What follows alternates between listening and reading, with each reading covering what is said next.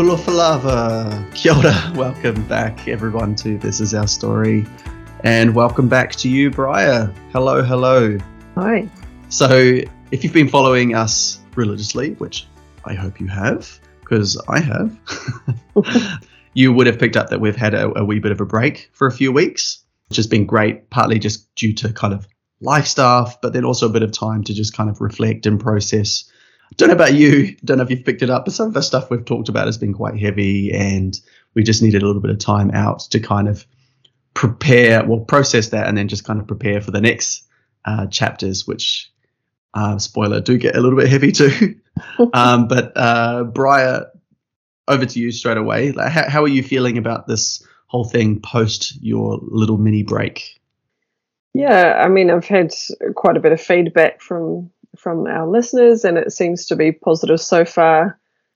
Lots of people who we grew up with too found it interesting hearing about our perspective on, we all sort of grew up in the similar environment, but our take on that. So, yeah, that's been quite interesting to hear people's feedback. So, yeah, it's been cool to kind of reconnect with some people as well that I personally have not had any contact with since I left Kitty and left the school, and kind of cool to see those people come back out of nowhere. And funny how, I guess, over time it has felt like this experience has only been our own, right? That whole school thing.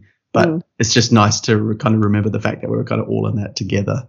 and other people, bringing up memories sort of to weave into our ones as well. It's like, oh yeah, that's right, forgot about that, or that person, what happened. So yeah, that's been quite interesting. What about the stuff that we've been talking about? Have you, like, some of it has been easier than others, some has been a little bit tough to talk about. How has that particular part of the process been for you? Yeah, I mean, a lot of it, I guess, is just based on memories and things we did, which has been fine. But then, of course, the last episode, or maybe it was the one before, how, I had to become vulnerable and talk about sort of a tough experience for myself. So that was quite hard talking about that. But I did get quite a bit of feedback on that too. Yeah. And all I want is to share that experience I couldn't not, basically, because it was a big part of a crucial time in my life when I was growing up and going through puberty. And if that story helped somebody else feel not so alone, then that's fine. If that's all that comes of that. Yeah. And I mean, the whole purpose of us doing this, as we've said a number of times, is to try and hopefully connect with some people who may have gone through the similar experiences and just have felt like they are just, well, we all think we're super unique, right? And then once we hear lots of other people's stories, we realize that actually, we're not the only ones who have gone through these kind of things, especially trauma. Trauma can feel so personal, but in not a negative way, not a negative sense, but it's not super unique, which means that, we can kind of hopefully come together and support each other a little bit more. Yeah, exactly. For me, I personally haven't had much stake in the trauma aspect of the story so far. However, that is still to come. Little did you know. So I personally, the journey for me so far it's been fun. I've been enjoying it, but I have this kind of sense of anticipatory dread at some of the things that are to come for me. And so I would say that the process so far has been not as heavy as it could possibly be yet. So it'll be interesting to see how that goes for me, and I'll have to start being the vulnerable one. But yeah, I guess that brings us into this episode, how we're sort of going to be talking about learning how to relationship and that kind of. Yeah. So that's the title of this week's episode is, they're kind of getting into pretending to be an adult and learning how to be in a relationship with one person and living with one person. And that is a very, very deep story to get into for both of us. But before we get into that, we're going to firstly get into story time.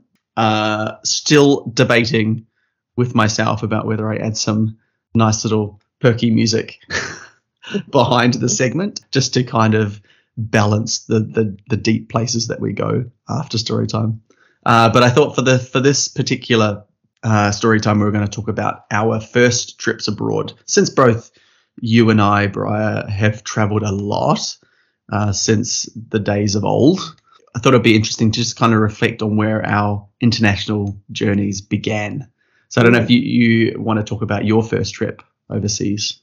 Well, I guess it kind of, our parents built that foundation of memories, creating memories mattered more than things. And we didn't have a lot of things, but one thing we did do as a family was travel a lot. And that was, we talked before about traveling the South Island with friends, and those things are core memories for us. So that probably gave us, a bit of the travel bug and our the excitement of adventuring. So apart from those trips that we did to the South Island, you must have already left home, but I went to Rarotonga.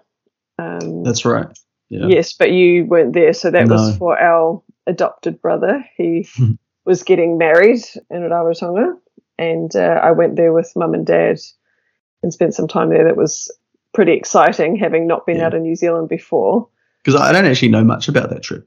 I knew it happened, and I was quite jealous at the time. Yeah, but I didn't really know anything about it. Yeah, I guess that must have been your first year of uni. I must have been 15 or 16. Oh, and I was so stoked to be there and have a little intimate wedding on the beach. And it's a beautiful island, and, got the scooters, and that was quite fun being with our adopted brother's family. But apart from that, when I was 15, I travelled to Perth, where my mum's sister lived. And we only ever got to see them, periodically when our auntie and uncle would come to New Zealand to visit. But they had not long had a son who they weren't planning on having kids or whatever. So me loving kids and wanting to meet my little cousin, mum and dad arranged for me to go there, which was quite cool. Again, going to Perth was such a completely different experience to what I'd ever had before. And also the fact that you were going to Perth with the kind of interesting family dynamics there, which we haven't really dived into, but interesting that you ended up going there. Yeah, and I went alone, so that was a big deal. Like at 15, coming from a sort of a sheltered background. And that was mum and dad paid for your trip? Yeah, and big deal for them. Yeah, like an unaccompanied child, so I had some, it must have been Air New Zealand flight attendant. She sort of met me at the airport and took me through, and then I got met at the other end by our auntie and uncle, which was... How did it feel to be in another country, though? Did you have any concept of that kind of strangeness? Obviously, just Australia, Rarotonga more so. Yeah, going to Perth actually felt so much more foreign than even going to Rarotonga, to be honest. Obviously... there are some strange people in Perth. Yeah.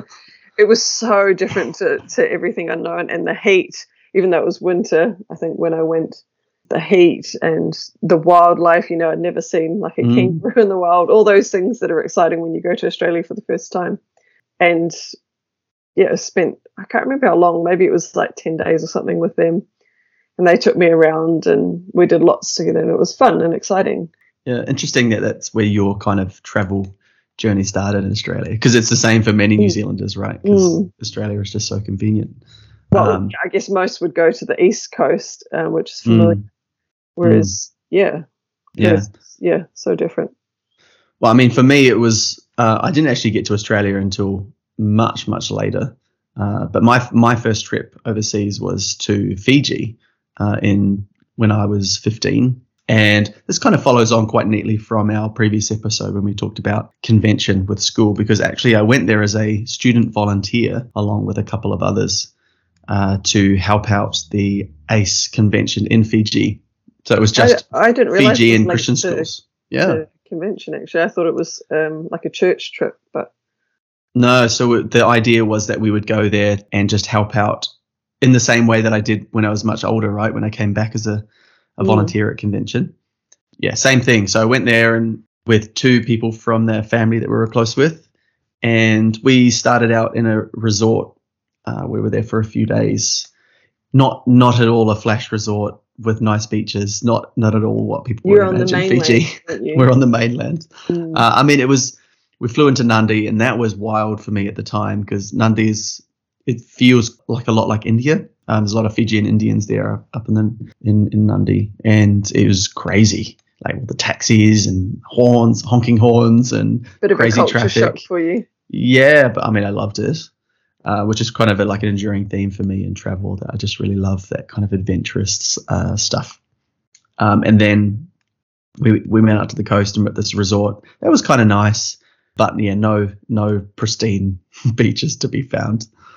One enduring memory, I don't know why this has stuck with me, or maybe I do, but there must have been like a honeymooning couple in the adjacent hut that we were staying in, and you can imagine they keep you awake all night. they did, and that's I don't remember much about the resort, but I do remember that. First experience away from home, and pretty sure they kept a lot of people awake that night. But then we went down to down to Suva, where the university was, which was hosting the convention, and we were able to kind of help out with all these sporting activities, being adjudicators and whatnot. And that was a lot of fun. But again, Suva is it's not an exotic place at all, unless exotic means dirty and crazy. Yeah. I remember you saying you thought it was quite dirty there. Yeah, there's a picture of me on a beach posing next to piles of rubbish. I don't know what happened to this. It's out there somewhere in the universe. But yeah, it was still, though, like really, really loved it, that experience. Just because it's so different, right? Yeah, and I've always been attracted to that kind of very, very different type of messy, dirty, adventurous experience. And that stayed with me for a really long time. I guess we don't want to take up too much time talking about these trips, because we're about to get into not heavy stuff so much, but just kind of setting the scene for the years that set up the trauma. Sense of foreboding. But today we wanted to just talk a bit about how, which I've alluded to a bit before, but just talk about how I kind of got into my first relationship and where that headed and some of the stuff that followed with that. So how did you meet your first partner? So we were actually in the same class at uni. So I went off to teachers college, right? And I literally met her on the first day. And whenever I say that to people, they were like, "Oh, that's so sweet," and "Oh, that's so nice." I wouldn't say that it wasn't, but like, shit. I'm trying to get that clear in my mind. So we met at orientation, and for our orientation we actually went away. I think it was a couple of nights, and it became clear to me from the get-go that she was interested in me and showed a very particular interest in me, but she was too shy to talk to me at that time, and there were other I've talked about crushes before. There were other more attractive people that I was interested in. Anyway, I was having a great time. I was just first out of home, really excited to be around people my own age and stage, and just having lots of fun. And I remember singing lots of songs, and we were all playing games, etc.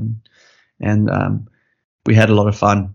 Over the next few months, I can't even remember clearly how, but it was very obvious that she was really into me, and she would tell other people that she was really into me, and she pursued me quite relentlessly. And I'll be honest, I shut it down. Like, I really shut it down hard, because I was not at all interested. But she didn't take the hint. Did not take the hint. I was a bit mean, and I don't really remember what I was doing, but I think I was pretty cold, like would almost blatantly ignore her. Surprising that she stuck around then and kept trying. Yeah. But the thing is, she did stop trying after a while, because I think she got the hint eventually after a few months. And I think it was about the time that I found out my big crush from home, who we've already met, Rachel. I think I found out at that time that she'd started dating someone, and I was just like, broken.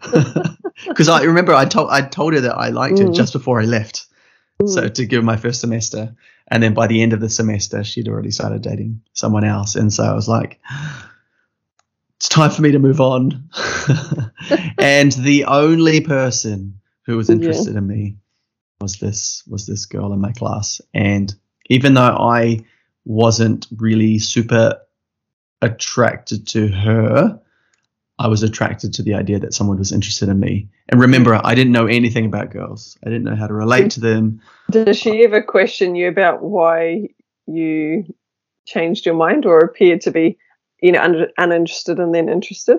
I mean, this kind of all happened over like 6 to 8 months. I think after about 3 months, she stopped and then completely moved. Well, she told me she moved on. And she was quite hurt by the way that I had treated her, rightly so, probably. And when I started, this is back in MSN days. Late at night, I'd be on the computer, and then I just started talking to her on MSN, just out of nowhere. I don't know why. I don't know how this started, but then we would have these really long chats on MSN, like really deep about it. Like this progressed over like a month, maybe more, of these really intense chats on MSN. But then we would go to class and then not talk. Well, more specifically, I wouldn't talk to her because I felt too embarrassed because I'd told everybody I wasn't interested, and I'd made fun. I'd made fun of her for pursuing me so badly and so strongly, and how I didn't want to lose face, and so I pretended that we didn't know each other, even though we'd go home and then have these really long chats, and that went on for really quite a long time. And then we had mutual friends at church, and we just kind of slowly became openly friends. And so when it came to actually dating, did you like officially ask her out, or did she ask you, or how did that actually officially? So there was lots of like flirting and kind of suggested conversations, I remember. Then it came to the end of the second semester when we were about to go away to like have our summer break, and I remember she randomly dyed my hair. I don't know if you remember this, but I went when did you go when black? It was, I don't know, I went copper or something. No, it was supposed to be like everyone was going blonde or bleaching their hair back then. Like Justin Timberlake. Yeah. Frosted tips. Yeah. I tried to do that because I was a big JT fan. And it just turned copper. It didn't work at all because I have red hair, right? Anyway, so she did that for me, and it was like a really kind of intimate experience, someone else dyeing your hair. And kind of I think I've admitted to myself there was something else going on, and she was about to go off on her break. And I think I must have told her that I liked her at that stage just before she left.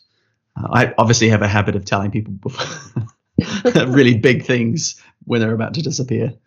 And then we basically organized to meet up during the holiday. And I went down to met her in Wanganui, I remember.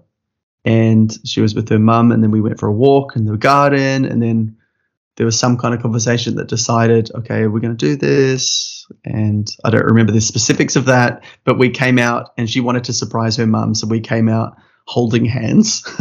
So weird. And her mum was like, saw us holding hands. And then it was like, oh, okay. And it was just it was awkward, actually. Now that I think about it, it was really awkward. It seems very scripted. It was, yes. And I think this is like a bit of a theme for the relationship in general, is that it did feel like we were going through the motions. I know I was, because I didn't feel, now that I know, I've been in other relationships since, thank God. So I know what the butterflies feel like. I know how love feels like, and all those kind of, that excitement. I had none of that, but I just felt that it was the natural progression that we were supposed to do this the proper way. But you probably didn't even know what that felt like anyway, even if it smacked you in the face, because it was your first relationship. You're still really young. Totally. Like you say, it just sort of felt like, oh, this is how it's supposed to be. Oh, we hold hands. Okay. Like there's no emotion in it. Yeah. And I do distinctly remember how awkward I felt holding her hands. I'd never held anybody's hand before. Her bony little fingers. Yeah.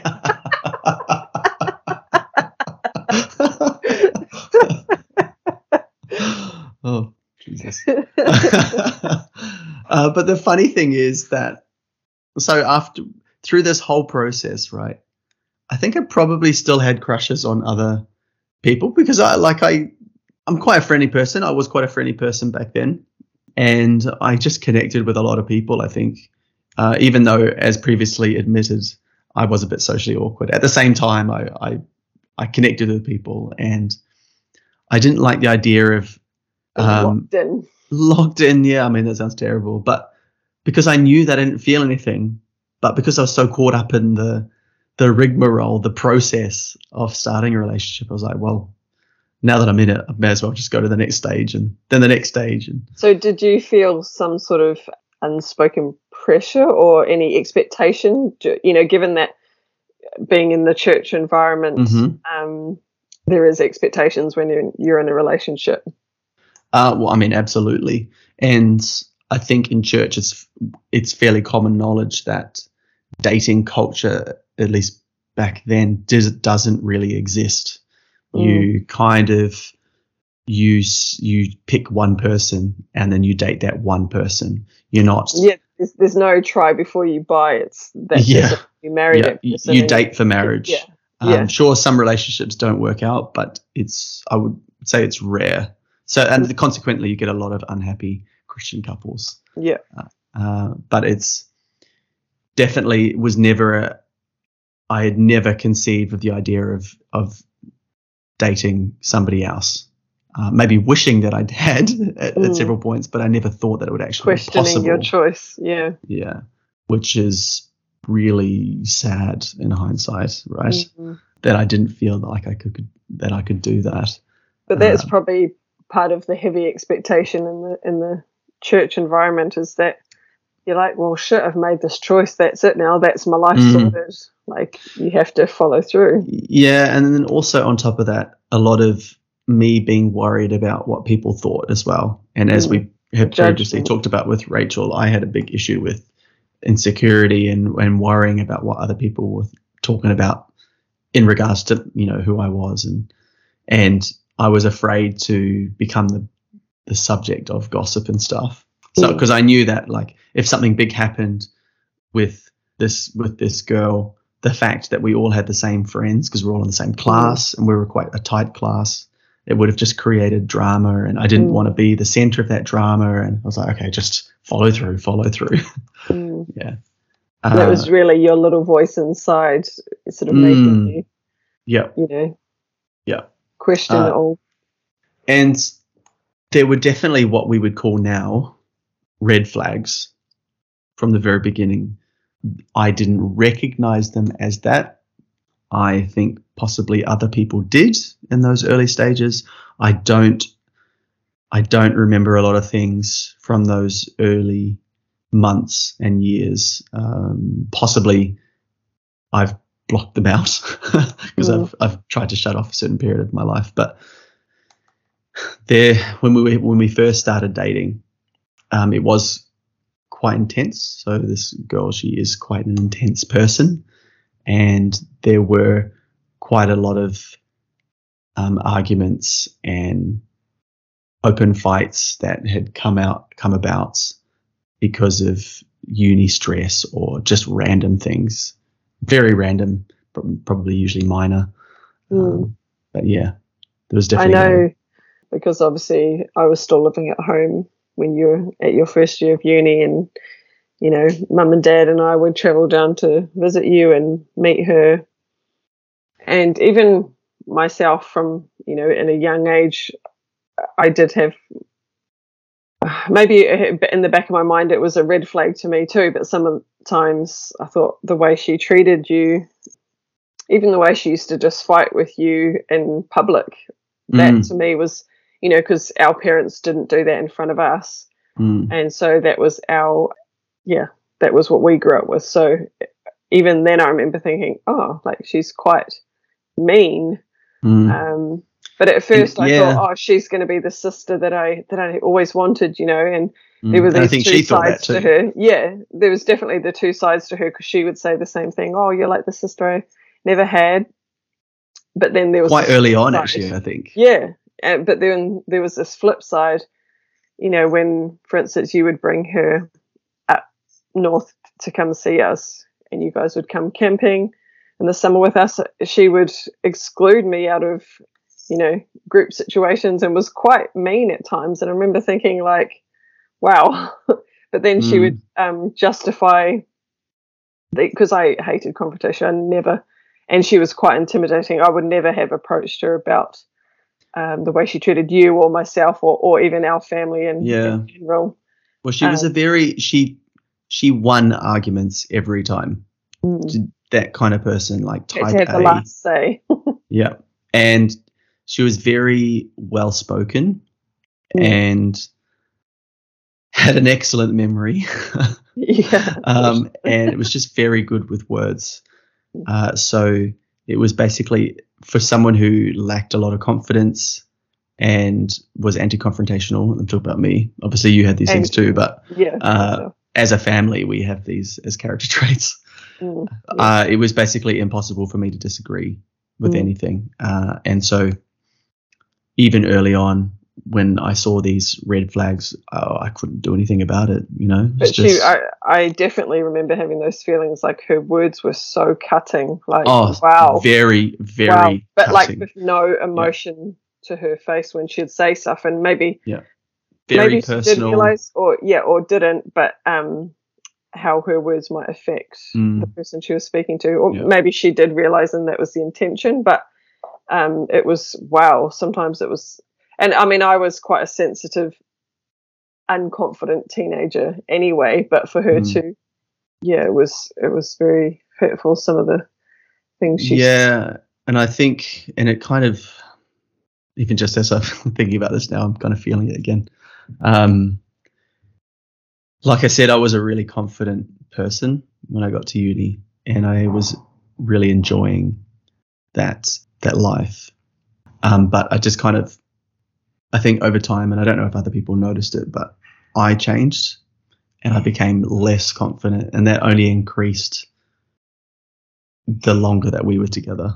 So I definitely noticed that about you too, like how you became basically a shell of your former self. And even I know when we were together as a family, there were, like, I have a vivid memory of being mum and dad were in the front, me, you, and her were in the back seat.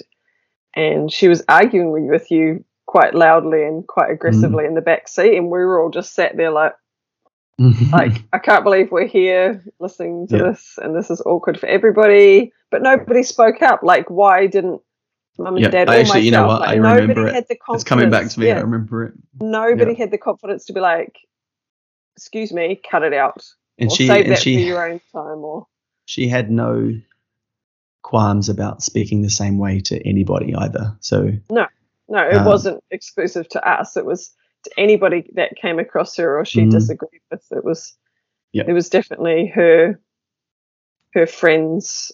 It was quite interesting having conversations with her girlfriends and them saying the same thing, like, she's great, but don't cross her. Like, and even they knew. So I mean, she had this way of every like disagreement would come around to you being the one that was at fault, but she did it in such a way that you couldn't really disagree, and so it just seemed to make sense that it was your fault. And I felt that. I mean, just imagine, like, this is a story years in the making of this constant cycle of what we're in a situation right now and it's your fault. And so eventually you just believe it, and eventually you won't even fight anymore, right? You just accept it. And I mean, I don't want to jump too far ahead, but this began right from the very beginning. And now that you're saying those stories, I'm remembering it, and I should have seen it at the time. Days. This is my memories of those early days too. And that was within the first year of you meeting. So I really wish we as a family had the strength to speak up, actually, because this was, your life that was, and she was, you were like putty in her hands at the end of the day. She had a way about her too, where she could charm and manipulate people that way. If you met her for the first time, you think, oh, she's so lovely and so welcoming and friendly. But then when you really got to know her, there was these, wow, like so hard to put into words, really. Yeah, it's true. And it's kind of rare to come across people like that. And she just kind of had this kind of power about her. And trying to be understanding and empathetic, she came from a dysfunctional family, and it explains a lot about she had to fight she was for everything. the way she was. Yeah. I mean, it's no excuse for treating people that way, but you can understand why she was the way she was. Yeah, she had to fight for everything that she had, and her family, they took a lot of attention as well. And sometimes you can get people who come out as being very sweet and gentle-natured from that. She was the opposite. Came out all fiery, all guns blazing. There was I'll say, like, in terms of the reasoning behind it, there's more to say on that later on, but I'll save that. But yeah, I think it was very clear early on what her intentions were. She knew from the very get-go that she wanted to marry me, and so I always knew from the very beginning that she was serious and that this relationship was serious, and so there was no getting off the train for me. And I think I was afraid extra pressure to you, of course, aside from the whole church pressure to be in that one relationship and get married, etc. Yeah, she's put that pressure on you as well. Yeah, and knowing her penchant for drama, her tendency to be to blow things up, I was afraid to, I guess, bring anything to an end that would affect my life, because we were in class together and all the friends and stuff. It would have been such a big deal, and I just avoided it completely. If only I'd seen, actually, it made it a lot worse in the future. So how old were you in that first year together then? I mean, you must be 18? When I was 17 when I showed up at uni, and then for the first couple of months, and then I was 18. Yeah. So, 17 when you met her. So you're still so young, really. Super young. To get into such a serious relationship with, not even at that age, most people would treat relationships a lot more casually than how yours went from 0 to 100 in a short space of time. Yeah. And so we kind of went through this dating stage, and because I was stuck in this, like, we must tick off the boxes and go through these stages, by the end of the first year of dating, was almost literally a year actually, and we got to New Year's Eve, and I decided that what do I do next? Obviously I'm just going to have to propose. And then that was it. Like, there was no big romantic feelings behind it for me. It just felt like it was the right thing for me to do.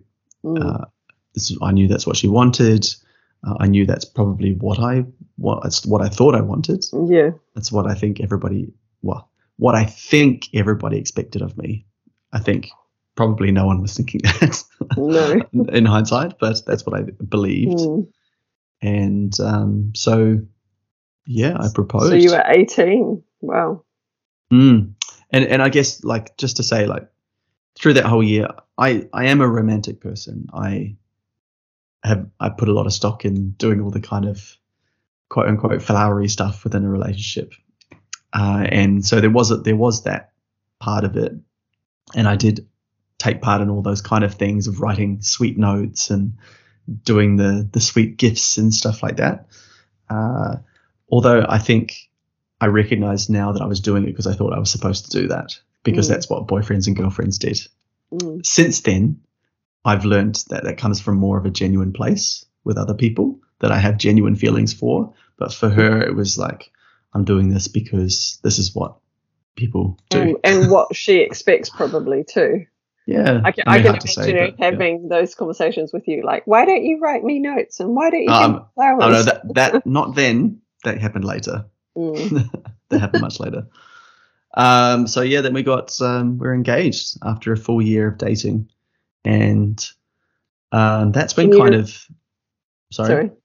Can you remember telling mum and dad what their reaction was? So yeah, I called them on the night, New Year's, and I was really awkward because I remember I talked to dad, and it's like, I remember the exact phrasing, because it was such an awkward sentence. I said, I am now promised to only one woman. Did you say that? I said that. That actually sounds like something Dad would say. As I said that, I was like, holy shit, I sound like Dad. Weirdly formal and flowery. Yes, so that was awkward. And then from day one, like literally the next day, she was with her mum because we were staying at her mum's house at that time. They started planning the wedding. So I was like, holy shit. Cool. Oh my God, what have I done? And then I was like, you know how most people, there's that stereotype about guys and girls and weddings and stuff. I just stood right back. I mean, not that I would have had a say anyway. No. But it was just kind of like, okay, whoa. And then like, okay, so we were only engaged for 6 months, which seems like a really short amount of time. And I don't know why we did it that way. It just happened. There were a lot of decisions that were made. I'll say in the church and from our parents, there was the expectation to do short engagements so that there would be no time to be tempted. Yep. No premarital sex. No. Yeah. So that I know that in my head, remembering that feeling. Yes, the premarital sex is a very large motivator for young couples to get married in church. Yes. Or lack thereof, I should say. Although, just an addendum, side notes, there are many Christian couples who would basically bend those rules as far as they possibly can go. They will do everything but. So some people are you prepared to share any of your experiences in those 6 months? Well, okay, well, yes, sure. I mean, so okay, just to finish what I was my previous thought. Many young Christian couples will basically, when you think about like what is premarital sex, they will go for the most exact interpretation. Yes. Penetrative sex. Penetration. Yeah.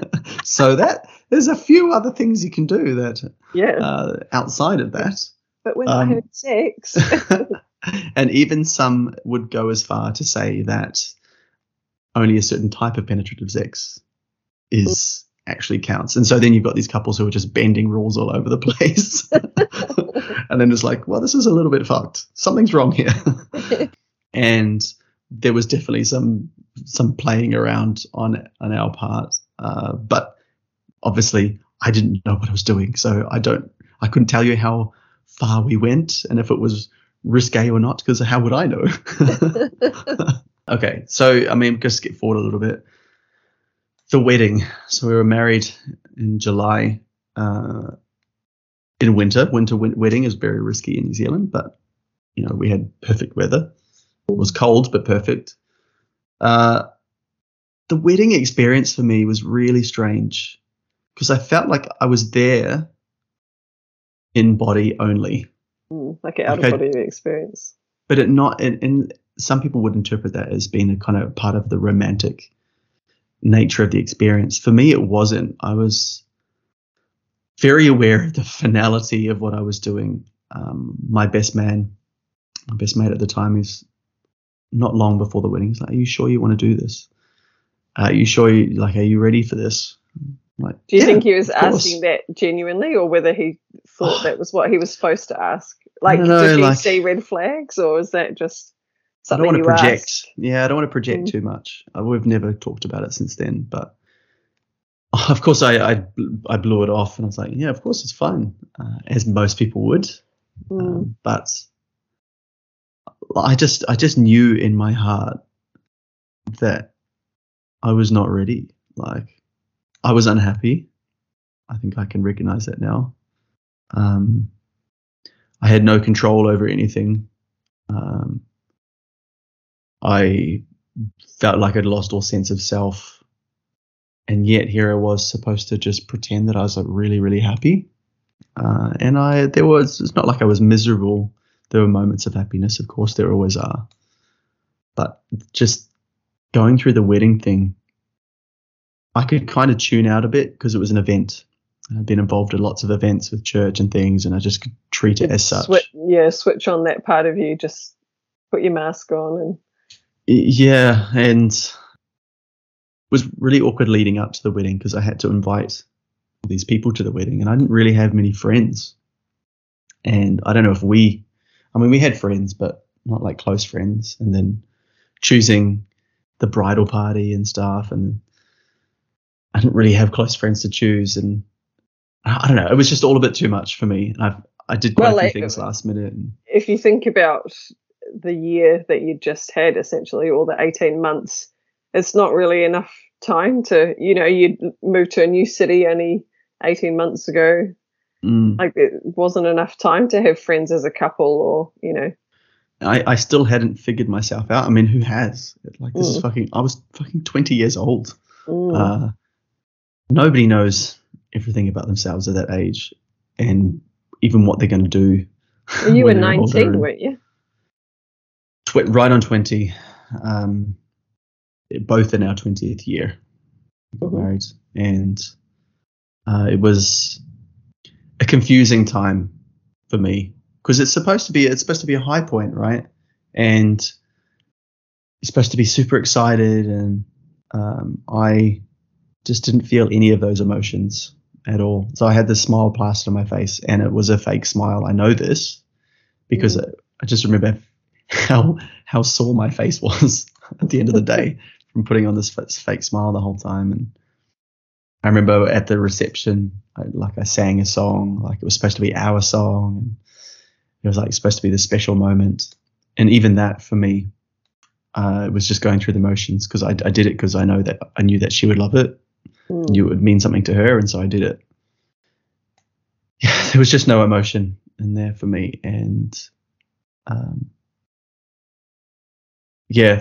for many, many years after, I kind of have screamed at the past version of myself, saying, just fucking back out, like grow some guts. But it's a big deal for fear of judgment. And even looking back, you probably wouldn't have been able to be convinced otherwise. If someone said to you, look, back out now, you've still got time, you probably still would have gone through with it, even though you didn't think it was the right thing, because that's just what you did, for fear, like you said earlier, for fear of being the center of gossip, drama, and that just wasn't what. And I do have because of stories in the future, I feel I'm somewhat justified in that, because I know what it's like in church circles, and I know that kind of gossip and stuff does happen.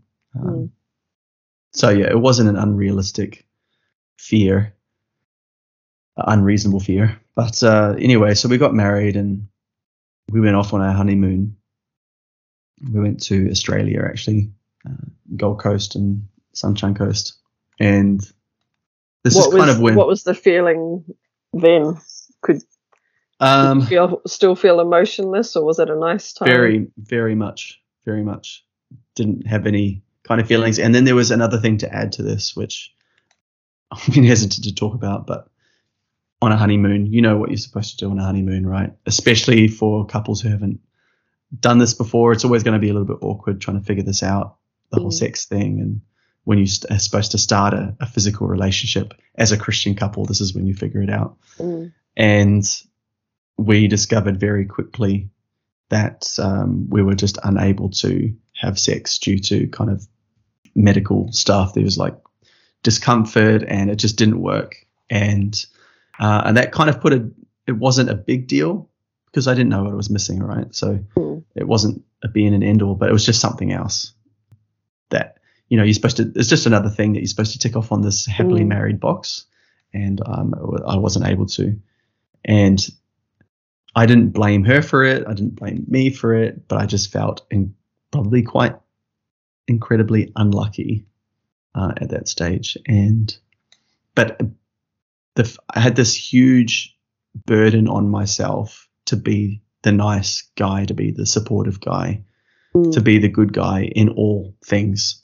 And I've held this with me through my whole life, that I have this sense of responsibility to kind of be ever patient and ever kind, and it's kind of that stereotype of like masculinity in its strongest form. Like, as the male, that's what you are supposed to do, be the the woman, well, back then, and maybe in that circle, you could almost get away with being that moody and da-da-da, as long as you're understanding and empathetic and, you're doing the right thing. That was sort of what was expected, right? Yeah. And I mean most men, I don't know this, but a lot of men wouldn't necessarily be understanding of this particular problem. But this is something it wasn't just a short-term thing. This became a long-term, very big elephant in the room for our relationship. And when we went back post-honeymoon to kind of try and settle into our married, blissful life, it was definitely a feature of that. Alongside all the other things that I was trying to navigate, being married, and I actually took a semester off uni at that time, and I took a job, and my partner was still at uni finishing off, and that was good in a sense. Bearing in mind, this is where I enter as well, because what lots of people won't realise, but after you came back from your honeymoon, I just moved to Tauranga and I moved in with you guys, so that just added a complete other element to probably your relationship too, when there was probably a lot of tension with what was going on. She was still studying, so that was stressful. You guys were getting to know each other on a different level, stress, and there I was just there in the background, and that was hard for everybody in that situation. I think it's probably the perfect time to take a pause here, because this is kind of heading into that next wee sub chapter of when you were there to kind of firstly kind of witness a lot of this stuff firsthand. The screaming red flag waving. Yeah. So I think we'll pause it there, and then we'll carry on this story in our next episode. But thank you for hanging out with us today, and I hope you're able to I hope I'm not talking to a lot of people who've gone through the same experience, because that would be tragic. But I hope there's something that you can get from this. It does kind of get a little bit deeper, and I'm feeling the kind of twist in my chest already. But yeah, stick with us, and the light does appear further down the track, but it is there. Anyway, we'll catch up with you again in our next episodes. Thanks, everyone. Bye.